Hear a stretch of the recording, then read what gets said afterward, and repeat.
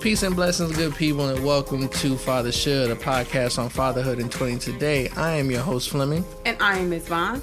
And today's episode is How Did We Get Here Part 2. We would like to welcome our guests, Stacy and Saya, to today's show. Hello, good people. Hello. Good evening. Okay, so first question. In the last episode we mentioned the factor of this is the infamous Stacy that definitely gave me the idea to take this road trip. So, Stacy, if you wouldn't mind telling us exactly where that idea came from. Infamous Stacy, I like that. The idea came from a frat brother of yours, and high school friend of mine, and also frat brother from San Francisco State. And over the years, we've kept in touch, and he sent something to me about 2 years ago of what he was doing with his son. My oldest daughter had just graduated from college, and we were talking about that. And then he, about 2 months later, I get this whole video of him in Alabama with his son at the museum, that lynching museum. And I was just blown away by the images that he sent back. And I asked him, I said, why are you doing this? He says, we should all sit and go with our children and teach them the history that we know and we lived, and those of the ancestors. And, I know I haven't mentioned his name. He's Dr. Oscar Alonso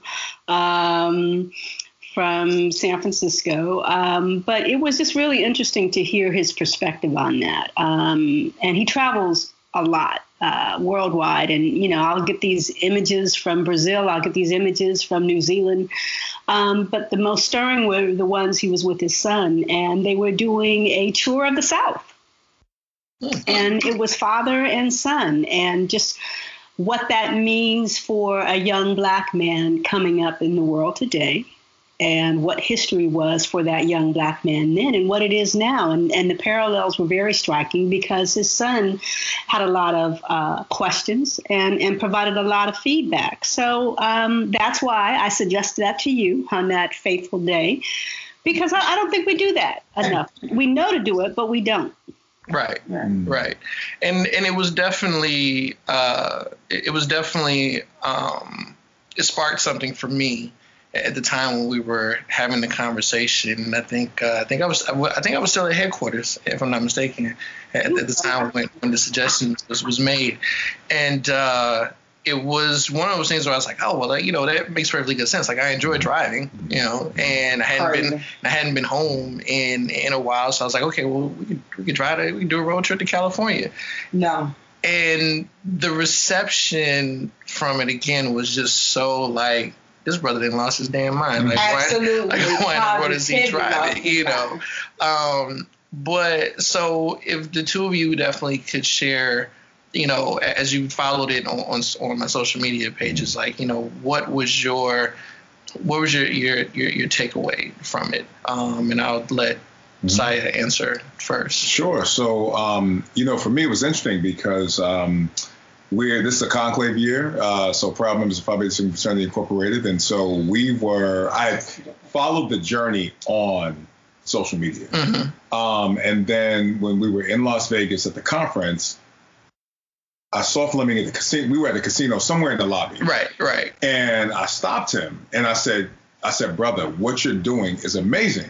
And so a little bit about me. My father and my mom got divorced when I was 3. So I did not grow up in a household with my dad. And relocated to Atlanta, kind of started a new family, this, that, and the third. So being reared in a single family household, like that's kind of followed me throughout my entire life, all the way up through my doctoral degree, where I did my dissertation on success factors in African American males beyond degree attainment, which kind of focused on, I had to check my bias with my study, because literally I was like, I'm thinking that all these young men are, our brothers that I'm doing in my qualitative study are, reared in single family households.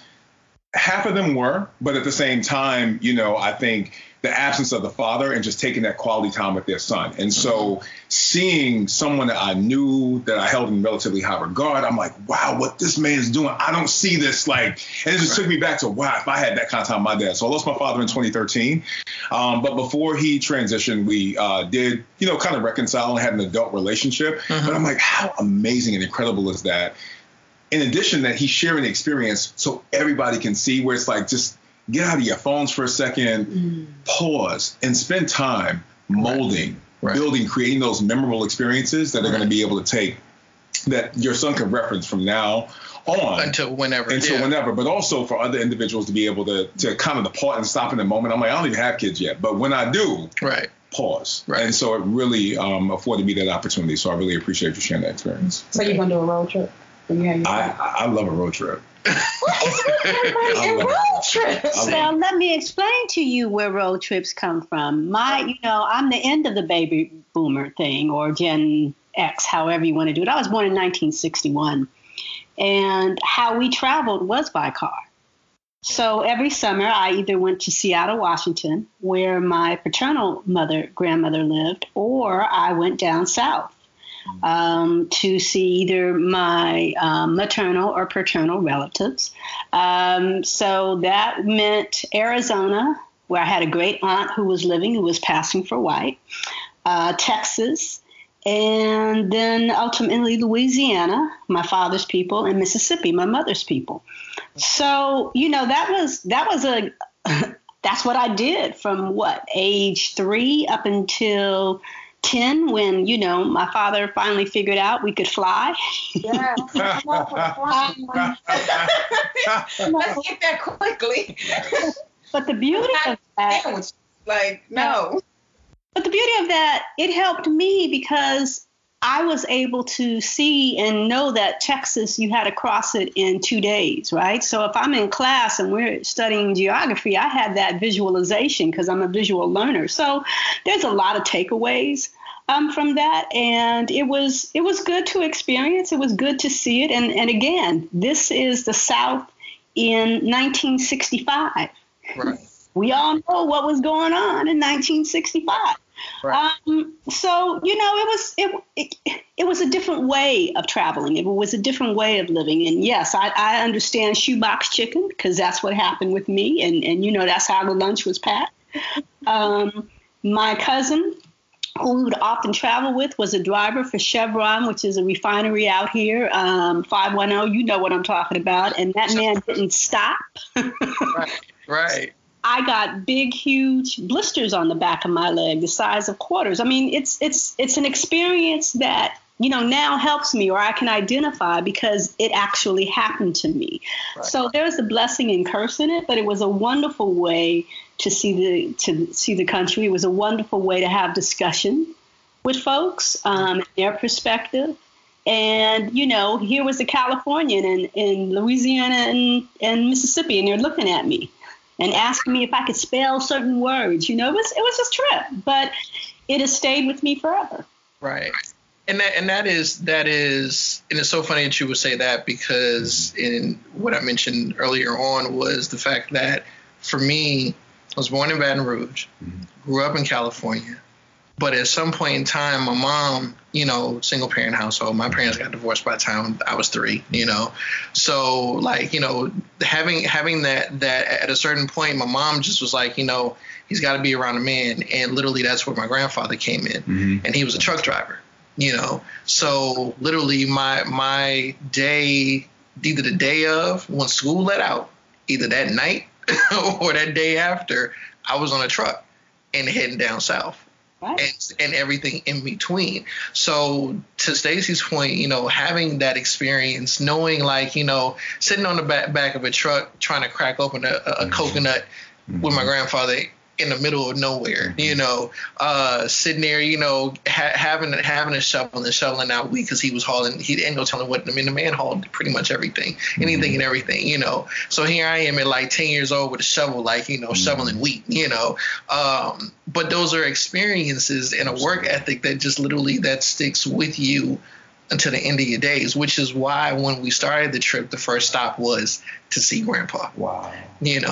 And that's why when I said it earlier on, it was important for him to see me and where it is that I've gotten to, and the fact that what it is that you gave me, I'm now putting into this little one here, going forward. So that was definitely very, very important. So I know I've said it before, but I will definitely say it again and always. Thank you, Stacy, very much, and thank you, Brother Alonzo, for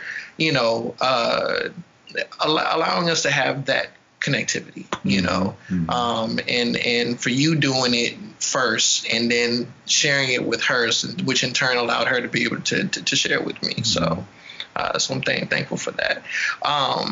What I will definitely say is that, or what I like to ask now, based on now, Saya and I saw each other after the trip, and where it is that we got, how it is that we got here. So the idea of the podcast, of course, came as I was driving after I left Vegas, that was where the idea came from. But of course, with some ideas, it's you're a little bit hesitant, or you might sit there and think to yourself I don't know how necessarily but it wasn't until I saw you at Blue Tuesday and you pulled me to the side.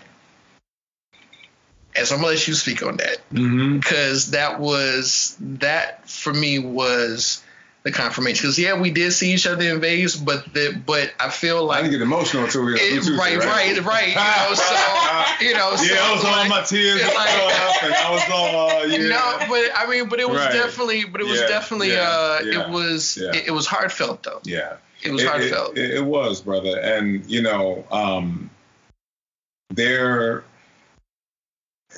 reflecting back on my experience with my dad, there was a lot of anger, a lot of hurt, and so it took a lot of healing for me to be able to get to a point where I could not see a dad and his son at Cece's Pizza together or playing basketball and me not feel some type of way. Sometimes I just start bawling for no reason, right? And so I had to unpack that, because I'm I have to acknowledge it, right? And I had to reframe it. So I'm okay, I can't continue to be mad at this man. You know what I'm saying? It's so funny because at one point I ended up relocating to Atlanta. My father was in Atlanta, did not know I lived there. My stepmom knew, my stepsisters knew. My father didn't know because I was mad at my dad. Right. And so, but I got to a point one day where I picked him up. I was like, Pop, we're going to Ruby Tuesdays. We're going to sit down. We're going to talk. We're going to hash this thing out, try to figure it out.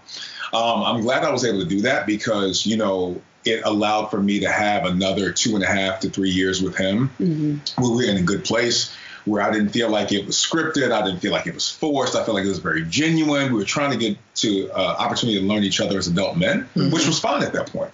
And so again, because I, like you said, I saw you in Vegas for a hot sec. Right. But then at Blue Tuesday, because again, I still have those moments where I'm I see dads and their sons, and I'm wow. And I've never seen anybody do this ever in life. Right.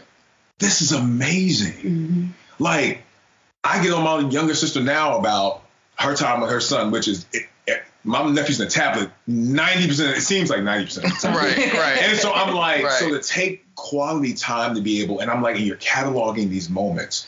And to me, it was such a powerful message in that it really did. And I just wanted you to know that, brother, I don't even know if your intention was to do this and for it to have the magnitude and the scale of impact that it did. But it really, really did. Because other brothers were yo, you see Fred? I'm yeah.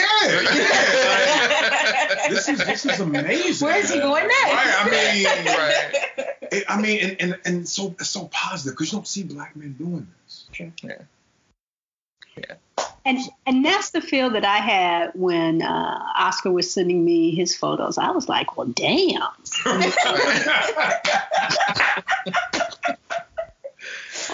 not there and I'm there. And it is. It's very telling because, I'm in a fragmented family. Like I said, I went through Arizona and I had a great aunt there, but we couldn't stop by her house.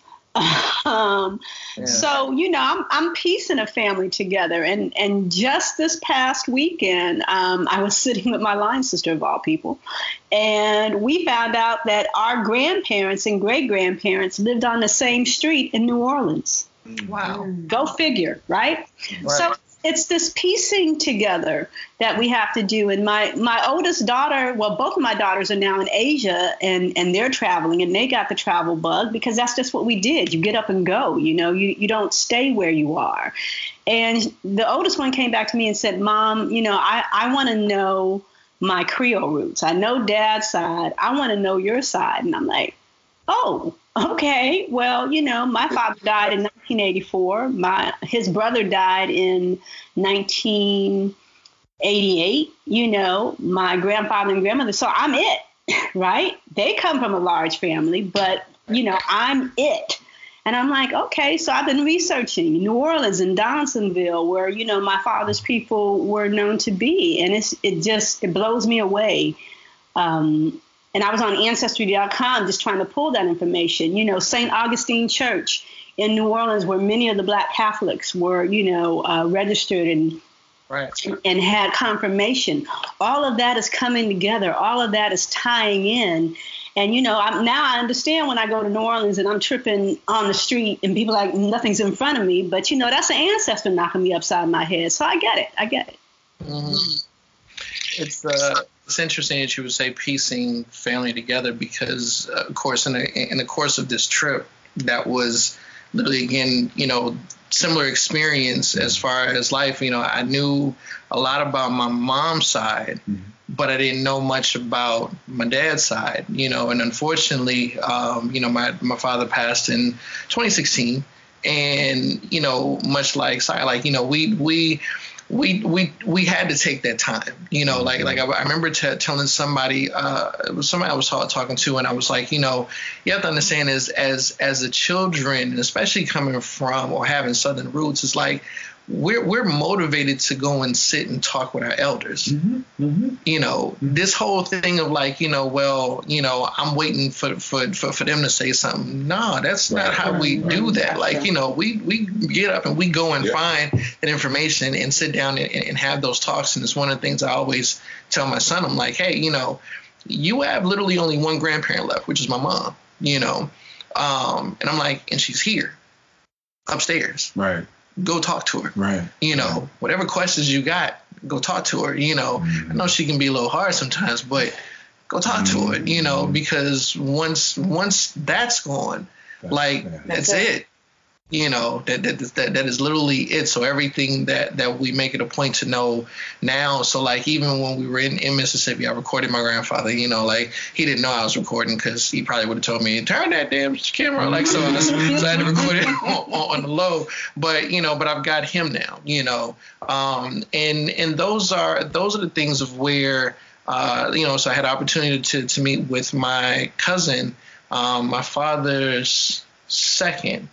She'd be second cousin, so she's my third. And so we connected, and she proceeded to give me, again, through Ancestry, a bunch of she's like, well, just connect with mine and you'll get everything. And, so I did, and that became like the thing. So me and Christopher sitting in San Antonio at Jack in the Box eating, looking at Ancestry, going through like all these photos. And I'm like, wow, over Jack in the Box. No, he said Jack in the Box, but that's okay. So. Yeah, I did say Jack in the Box. Look here, look here. I'm from Oakland, California. Right? Jack in the Box. So, but again, to see that, and it's just like, there was one photo where literally it is 80% white folks, and the rest are black, and that's family, So it's like, okay, now I gotta know this, But you said Donaldsonville, and we're gonna have to remind me to come back to you about that on the sideline conversation, because I had family there as well, so we're gonna have to talk about that. So. You know, the beauty of all of this is here we are, a generation seeking to know, because the internet has provided such a gift, and it has its curse, but I choose to focus on the gift of providing information at our fingertips. You know, my grandfather, great-grandfather, who resided on Holly Grove Street in New Orleans, was a freed mulatto in Ohio. And he left Ohio to go to Louisiana. And I'm like, well, why the hell? But, you know, he was a bricklayer. And yeah, I did say that. But he was a bricklayer, right? And you went, you know, let's understand our trades. Let's understand the times. You know, he went to New Orleans when New Orleans was being built again, right? That New Orleans that existed up until Katrina, he was a part of that. Right. And then he trained his son, which was my grandfather, who left as part of that migration up north and went to New York and helped build New York City. You know, and he was so proud of the Twin Towers because he worked on that. Wow. Sure. Right. So you got to understand that history side of it. They went where it was. But the beauty of it that I took away from all of this stuff that I was discovering, my family were entrepreneurs. Right. They owned their own. And even though society said, no, you can't, they said, yes, I can. Watch me. You know? So I often tell folks, my grandmother left after she divorced my, grandfather. She settled in Seattle and was an interior designer. You know? So, yeah, that's where I get my quirkiness. And my love for textiles. But it is just a beauty. So to see my oldest daughter enmeshed in art and visiting museums and trying to figure out how to make things, or to see my youngest daughter just, the fashion diva and the stylist, I have to chuckle because, if my grandparents saw them, they would just laugh and say, yeah, now you need to add that to add this sass to it because that's who they were. Right. And look at the gift you've given your son, that he has that living encyclopedia upstairs, because let's understand our history is oral. It's not written anywhere. Storytelling is a culture. Right. Yeah. Absolutely. Absolutely. Yeah, and I think that's where, to double click on what you were saying before, as it relates to, them telling us that we can't, right? So we think about the gift and the curse, as you mentioned earlier, about the internet and the fact that there's so many negative images surrounding Black men. And so to have something to me that was just so positive and so uplifting and just powerful, right?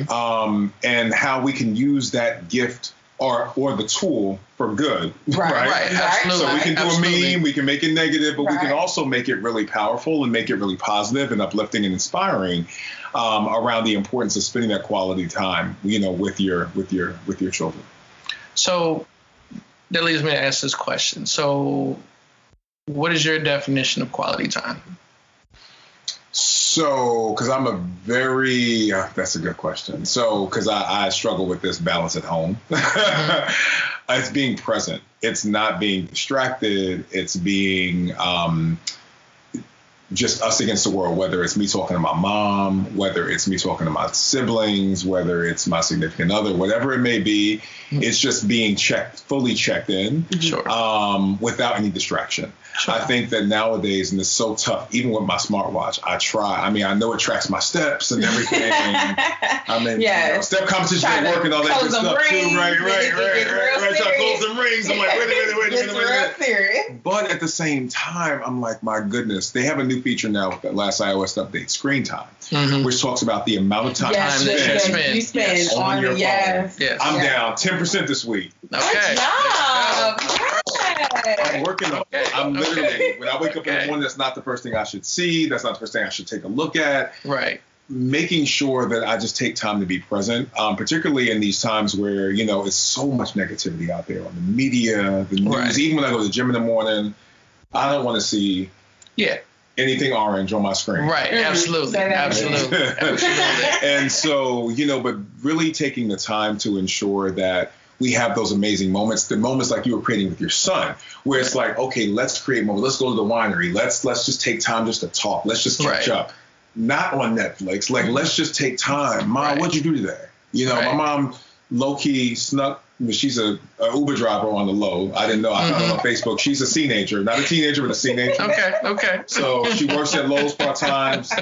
2 retirements she's collecting on. Still has 2 jobs. Right. So it's keeping up with my teenager. It's keeping up with my teenager. She likes to tweet and stuff. She does. She's an active 76-year-old. She is. She's awesome. Okay. But just making sure that we just have those moments, you know, that don't involve a device or a tablet or, you know, but really going back to storytelling, which is who we are as a people. Yes. You know, so it's so funny talking about, you know, sharing. You know, one day I was just thinking about my grandmother. I'm like, my grandmother died when I was 2. I'm like, Mom, tell me about your mother. Right. What was grandma like? I know she gave you the business. I know you were a lot to deal with. I know that. You're here, your grandmother. I'm like, but Mom, give me some of the. Tell me more about grandma because I don't have those memories. Right. And so to be able to take those links that exist and to be able to understand like where we come from. Right. You know, and because again, I think that's a beautiful tool and being able to do the ancestry.com and all of that. But while we still have these individuals here, right. Absolutely. Taking the time. Well, you know, I agree with everything you have said, but I was trained on time. I was a broadcaster. So you know, if I was a second late, they docked my check. I don't like people taking my money. You know, I learned how to respect time. And when you respect time, you also respect the people that are with you in that time frame. Absolutely, that's true. So let me expand that or unpack that. I'm just learning so much terminology today. Double click, scene-ager. I'm a scene-ager. But you know, the beauty of it is, the scene-ager in my daughter's lives is their only living grandparent, who happens to be my mother. Who hails from Richton, Mississippi, one of 11 who said, I am not going to live this life, and left and went to school and went to college and, you know, became a teacher. And one Christmas I was home and my daughters were there, my nieces were there, and I heard all of this cackling and howling. And you know how I laugh, so don't tell anybody. But it was magnified. And I was like, who is making all this noise? I go into the kitchen because, you know, that's our center part for a lot of our culture and families. And there is my mother holding court with her granddaughters, telling them about how she used to date back in 1940 and 1950 when she was their age. So I listen and they're just, Grandma, no, you didn't, you know, and cracking up. So, you know, to see you and your son go through the same thing just in the car and you had a Jack in the Box bag, you know, I'm like, that's what this is about. Time, precious time, the commodity of time you can't get back. No. Right? No. The art of having a conversation is lost upon a generation. But look at the gift you're giving your son in that time. Because you can't go anywhere in a car. Right. Not at all. Here's why I like flying. Not at all. Shabbat, we're going to get you there, girl. We're going to get you there. We're going to get you from D.C. to San Francisco. How about that? But, you know, because you know what? And when you do that, even on a train, when you do that. A train? See?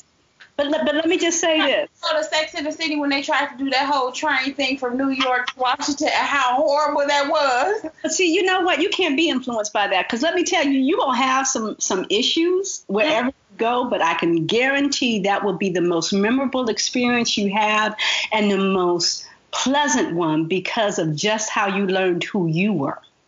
I mean, it's not like let me just say this. Mm-hmm. I did spend a lot of my time in the South. I spent summers in Memphis.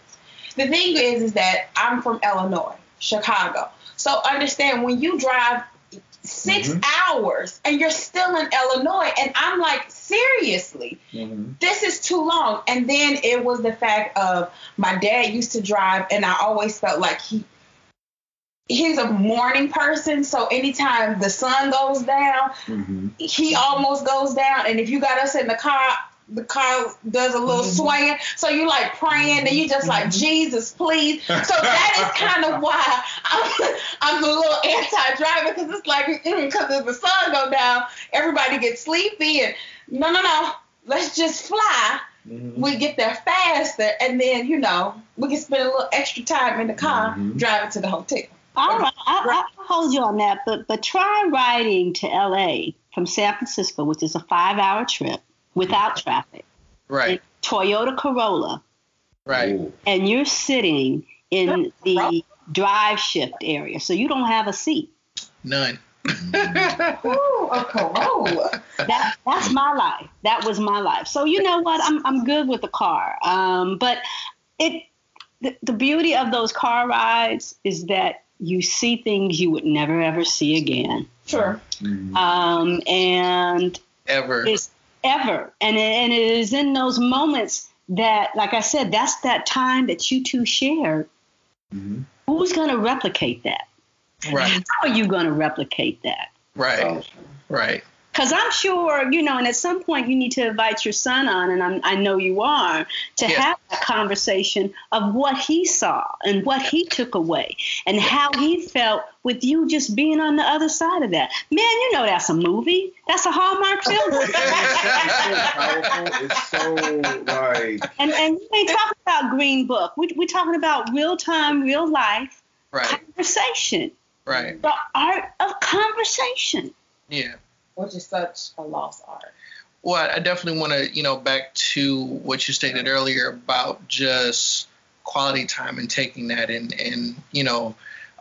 when I was my seventh grade year, I chose, not anyone, no force of the parents or nothing, but I chose to spend my 7th grade year back in Baton Rouge because I wanted to get to know my dad, right? And again, when you set out to do something, and like you said earlier, when you set out to do something and know this reception was not what I anticipated. Sure. When I said, okay, I'm going to make this journey, but at the same time, when I made that choice to move down to Baton Rouge with my dad, what I got out of that was I literally got a whole entire year with my great grandmother, the woman that raised him, and that is just, when we talk about quality time, right?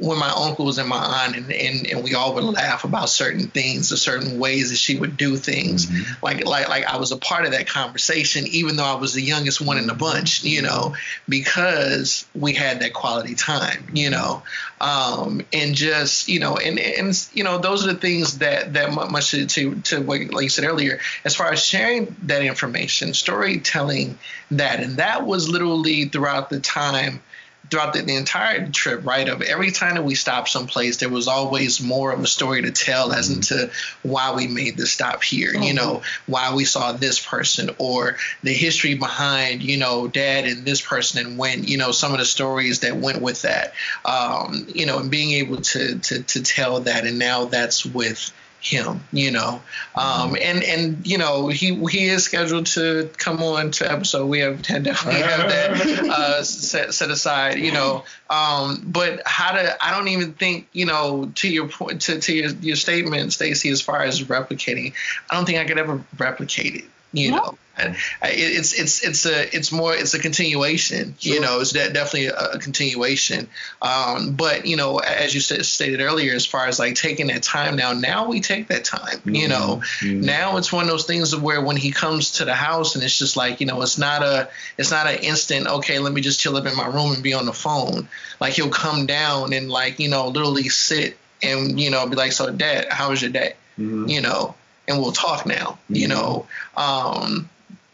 and discuss a bunch of things, and all that started with a road trip. And all that started with whatever. All of that was enhanced as a result of the road trip. Like before, I think before the road trip, it seemed more like well, come on, let's sit down and talk. Right, like a scripted thing. Exactly.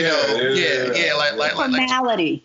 Exactly. Like, okay, well, you're here, so, come on, let's talk, and it's almost like, you don't really want to talk because you want to be on your phone with your friends or whatever the cases may have you, and I'm forcing you to do something that you don't really want to do, versus now it's like, okay, well, hey, that's my dad, like, I'm going downstairs and talk, and that's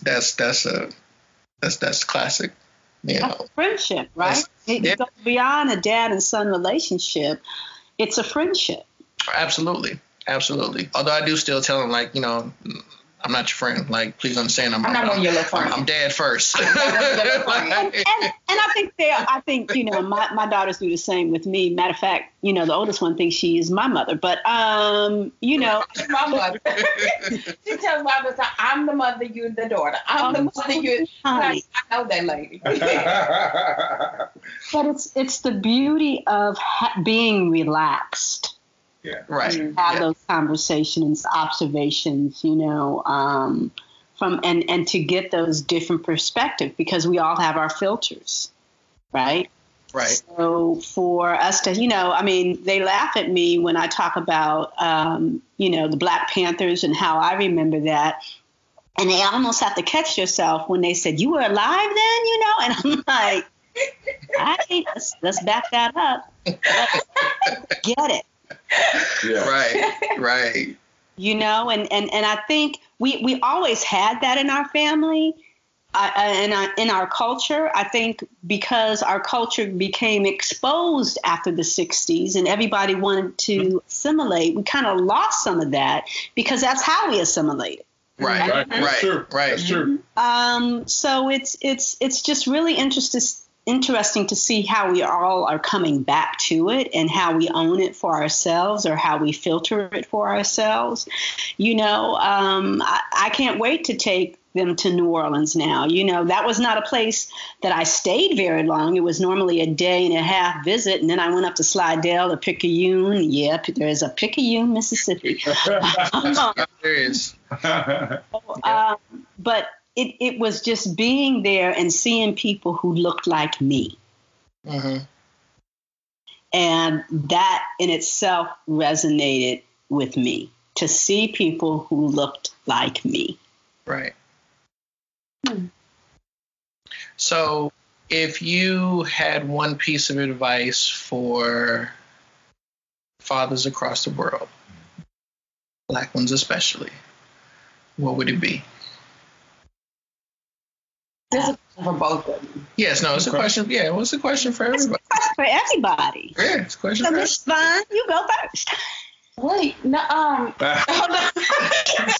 Okay, so I wasn't prepared just yet.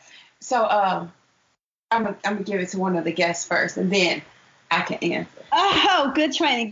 No shame to my game. I think I would recommend, and Saya, I'm going to let you have it in a minute. I think what I would recommend is don't be afraid to be yourself, be authentic. Don't be afraid, show the vulnerability. I think just men and women, older men and women, we don't show that vulnerability because we develop layers and layers and crust of just how the world dealt with us. But go back to being the child yourself, and having those conversations and doing something. If it's not traveling and you can't travel, just go to a museum, go to a park. Take your child to something that you experienced as a child and that you enjoyed, and let them see the enjoyment on your face.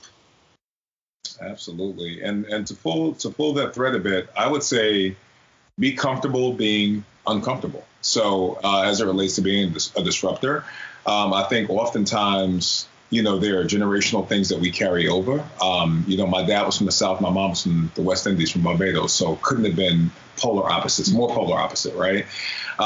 In every way. And so those cultural clashes always hit me as a child growing up, because I was in Greensboro, I was in Christchurch. Mm-hmm. And there were feelings on both sides around how I was being raised, right? And so I think going back to what Stacey was just saying about, I don't have those memories of my dad around outside of what made him excited was singing, because he was a gospel singer. So he loved to sing. That's when he was at his happiest, and when he wasn't able to do that anymore, Things were a little bit different. Right. But being able to share those experiences and being the disruptor, right? So there are things that... When you say disruptor, what do you mean by that? Meaning that, there are generational things that exist as it relates to family traditions that to me aren't the best traditions, right? Like, for example, such as secrecy. We don't talk about this. We don't seek medical help for anxiety, depression, any of these things. My dad's whole thing was, we don't talk about that. Right. Mm-hmm. In fact, I was just saying to my aunt today, Auntie, I've come to North Carolina probably about 5 or 6 times in the past few years. I have not seen you since my last aunt's funeral. Mm-hmm. I have to break that cycle, right? My dad, when I first moved to North Carolina to go to grad school, Wake Forest, don't give them people your number. We all have the same last name. My father, who's the oldest son, don't give them people your number. They're going to want money. I'm like, Dad, breaking the cycle, disrupt the pattern. I can't come to North Carolina. I was in grad school in North Carolina. So can you see now why I moved to Atlanta and he didn't know I lived there? Right. Yeah. That's what I was taught, right? So disrupting that pattern and being able to literally pave the path forward with change by being the disruptor in a good way, right? And thinking about how you can reframe those differences and not have them as obstacles. Okay. Go ahead. I would say basically to accept a person of who they are. Mm-hmm. I think a lot of times people I have an image of what I want you to be. Mm-hmm. So if you're not doing that image, I want to continually push you to be who I think you should be and not who you are expressing, or at least trying to express yourself to be. Like, I will never forget my sister said about my mother's mother one time. She was just like, she is who she is. And that resonates with me, and I use that for everybody. They are who they are. I cannot change you.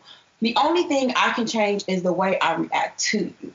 And sometimes what I definitely realized, especially with my parents, I grew up in a very, I grew up with both of my parents very active in my life. My parents definitely have a unique. Yes, that's to say a unique relationship. Mm-hmm. So because they have a unique relationship, it definitely shaped how I am. And for a long time, I was very much like, a relationship needs to be like this. And so so when you say breaking cycles, okay, I created a cycle in myself, in my own head, because I was like, well, clearly this is not how it's supposed to be. So I'm going to take some of this, take some of that, take some of this, and I'm going to create this relationship, and this should be like that. Mm-hmm. And then I couldn't figure out why it wasn't like that. But again, I was not letting myself or my partner be themselves. Mm-hmm. So my thing is to first just accept a person for who they are. Mm-hmm. Like, if I accept you for who you are, that doesn't make you any less, and that doesn't make me any less. Mm-hmm. That actually opens a door where we can communicate and we can talk. Mm-hmm. And it doesn't, and I don't feel like, ooh. Right. Like, because no one likes to feel like they're being judged. And if you feel like you're being judged, and I mean, most of the time you are being judged, especially if you're like, oh, I don't understand why you did that way. Or I don't understand, like, I didn't ask for your opinion, it's opinions like, something else that everybody has one. We don't need to share that. So my thing is to just accept people for who they are. Let me. So in time of sitting here thinking about this as I asked the question, again, hearing so many similarities and aspects in which it is that I grew up experiencing, which grants me the authority to sit here and give my opinion on it. But it is your opinion. No, it is indeed. And so, again, much a unique situation as far as my parents and, primarily my relationship with my father. And realizing that the importance that that we needed to have that connectivity. I remember after we met after we met again the second time, I was 8, and my mom sent me to go stay with him for the summer. And when I came back, and she was like, "So what'd you think?" And I said, permission to speak frankly. And she said, "Sure." And I said, "Well, he's he's cool, but he's a bit of an asshole, Mm-hmm. And she looked and she said, "That may be so, but he's the only asshole you got." And that just stuck with me, for the remainder of my time, all the way up until to his passing. And so what I would definitely say is that, breaking those curses, right? Absolutely. Disrupting those patterns. Mm-hmm. I know that the relationship between him and his dad wasn't the best. Mm-hmm. So for me, it was like, okay, well, we're not going to have that. Mm-hmm. And that's been my drive, to make sure that he and I were okay. And in turn, with me and my son, even though it is a co-parenting situation, my responsibility is to still be dad. Mm-hmm. Mm-hmm. My responsibility is to make sure that you're okay.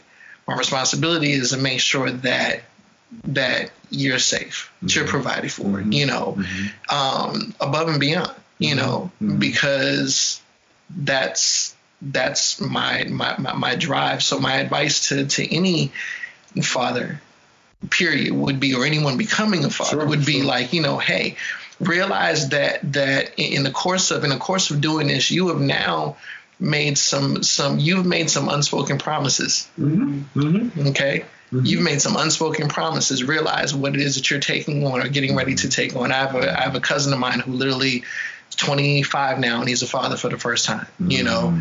And he was actually one of the people that I stopped to see mm-hmm. on the trip, and so I was informed in it that he was going to be, and and it was important for me because I know some of the challenges for him.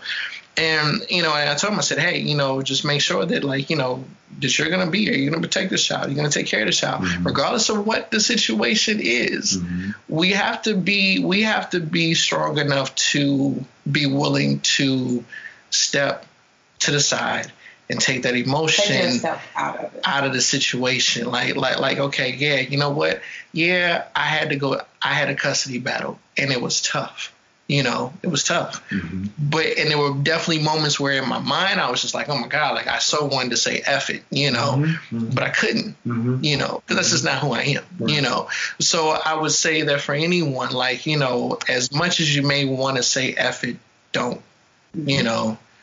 Stick it out, do what needs to be done, and show that show exactly who it is that you are. Like you said, let your children see who you are. Let them see that mm-hmm. vulnerability. Let mm-hmm. them know that it's okay for a man to cry. Let them know that it's mm-hmm. okay for a man to share his emotions. Mm-hmm. That night when you and I were having that conversation and you teared up, and I told you right then and there because you apologized, and I said, dude, don't ever. I was so. And I know, and I was just like, don't ever feel like you gotta apologize for expressing how it is that you truly feel about something, because I think that is the one thing that I see as for us as men that we literally don't get the opportunity to do. Mm-hmm. Is just be vulnerable without being subjected to that fool weak, or or whatever it is, the society or that some people might want to throw on you because you're having that moment, right?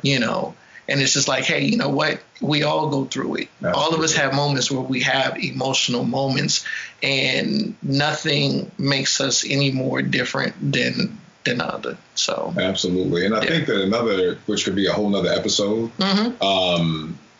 Is around the co-parenting situation and fighting for your child. Because I know that for me and my older brother, mm-hmm. my older brother didn't come to my dad's funeral. Okay. They were not able to heal. They were not able to repair. They weren't able to go through the journey I was able to go through with my father. Right. The last memory we had together was my brother saying to my dad, when are you going to die so we can collect on your insurance? Wow. That's the last memory I have of my dad and my brother in the same room. Right. And so literally I remember feeling like my dad doesn't want me. He has a whole new life. He done moved to Atlanta. He living his best life. Right. Raising somebody else's kids. Right. Right. And wasn't fighting for me. So the fact that you are and continue to fight, that in and of itself speaks volumes. Because it's a whole other dynamic. Yeah. To making a co-parenting situation work. Yeah. I don't know what that looks like, because my mama was my mama and my daddy. Right. She was both. Right. You know what I'm saying? But the fact that you were being able to do that, and my stepdad, he came in there when I was 22. I'm like, bruh. I'm grown. Right. At this point, right. I love Mr. Harold. He's been married 17 years. It's been amazing. Right. I still call Mr. Harold. Love Mr. Harold to death. Right. But at that point, I was already an adult. You know, so the fact that you're, you know, that in and of itself is a disruption to the pattern. Yeah. Yeah. Because, like you said earlier, meeting people where they are, right? And they've had different experiences. I'm sure my dad's experience came from my granddad. It's generational. Yeah, absolutely. And that was part of the understanding. Understanding the fact that I can't be mad at my dad for not being a good dad because maybe he didn't see that. Right. Maybe he didn't get that. Like, right. You know what I'm saying? So it's one of those things where it's like, okay, well, I really have to, like, this is a totally different type of conversation now, because you didn't get the tools. Right. You know? I can't blame you for something you didn't know.